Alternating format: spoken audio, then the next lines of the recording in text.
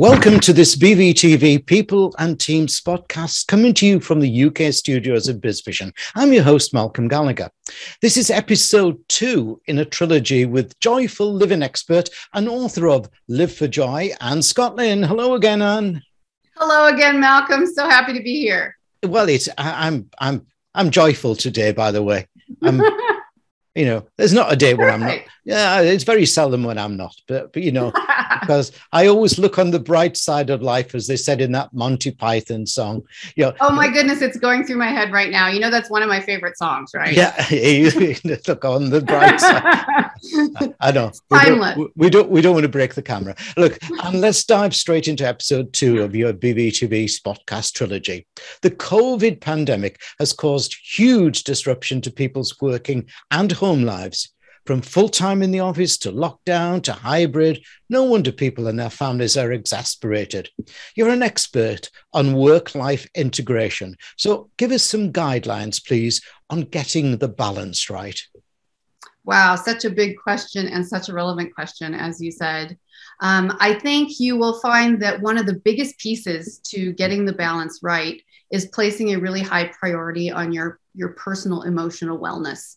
Your personal wellness as a whole, physically, but as you know, being a joy expert, your emotional wellness is even more important to me. So I have a couple clues for people to kind of help them, and we'll talk a little bit more about the emotional wellness at the end. But number one, quick clue for a lot of the people and companies I work with, if you had to pick 3 points, the first one is turn it off.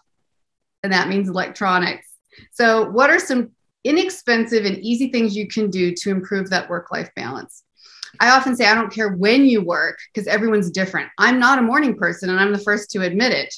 But whenever it works well for you, figure that out and then learn to turn off the electronics. It's such an addiction, even when you're doing things you need to do. I have people who tell me all the time, but Anne, I love to read when I go to bed. And I use my phone or my, whatever. And then I'll get distracted because something will pop up in an email. Pretty soon I'm, back to work at 11 o'clock at night. And it's like, well, there are easy solutions, turn the phone off, just set the alarm, put it in airplane mode, have a designated tablet or something next to your bed that is in airplane mode and doesn't get pop-ups and doesn't get email live.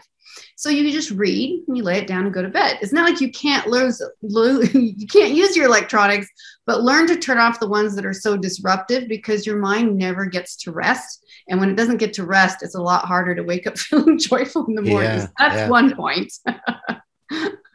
My wife is terrible because she runs a Victorian tea room here in a beautiful place that we live in, and she's constantly busy and at Bing Bong Inn. She's also runs the business part of our business, and she's a mum to 2 children, and we've got 4 grandchildren, and her phone is constantly bonging.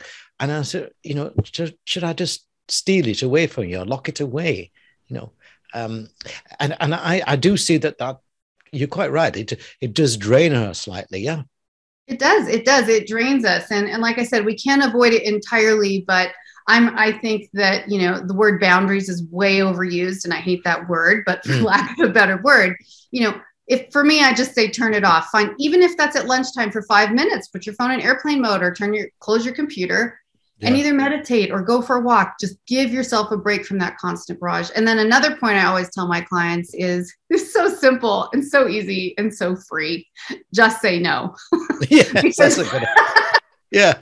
One of the biggest challenges to work-life integration, and especially people with young families and children, people with pets, even your neighbors can distract you. The delivery man distracts you. It's constant. It's endless. But there are certain areas where you can just say no. When that neighbor knocks on your door and it's like, hey, can you come help me move this from my garage to you're like, oh, I'm so sorry. I'm in the middle of work right now. I've got meetings today.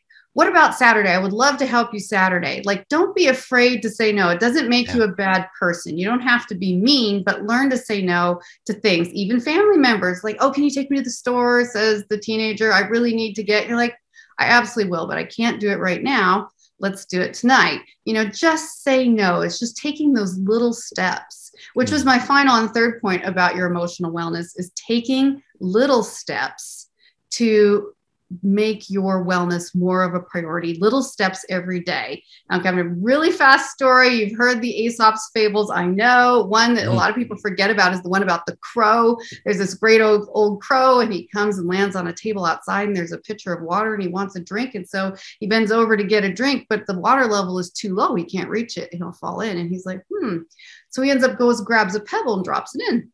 And then another one. And then another one, until eventually that water level rises to the point where he can easily just get the water and move on. So if you can just add one pebble of well-being to your life every day, these small choices will help people see the greatest transformation in their lives over time. I love that. I love that. Thank you. Thanks, Anne. Now, let me remind our audience of your main URL. We're going to be putting a bonus URL across the bottom of the screen in a minute. The main URL, viewers, you can see on the screen behind me is all the W's, and with an E, Scott, SCOTTLIN, Anne Scottlin. Now, Anne's book is called Live for Joy, and it's available in many places, especially on Amazon. But there is a special extra website for it, which I'm going to put across the bottom of the screen. But it is all the W's, liveforjoybook.com, liveforjoybook.com. In episode 1, Anne told you more about the book and what it aims to do. Coming up soon is episode 3 in this Power of Joy trilogy with Anne Scottlin. Thanks, Anne, for episode 2. Thanks, Malcolm. See you soon.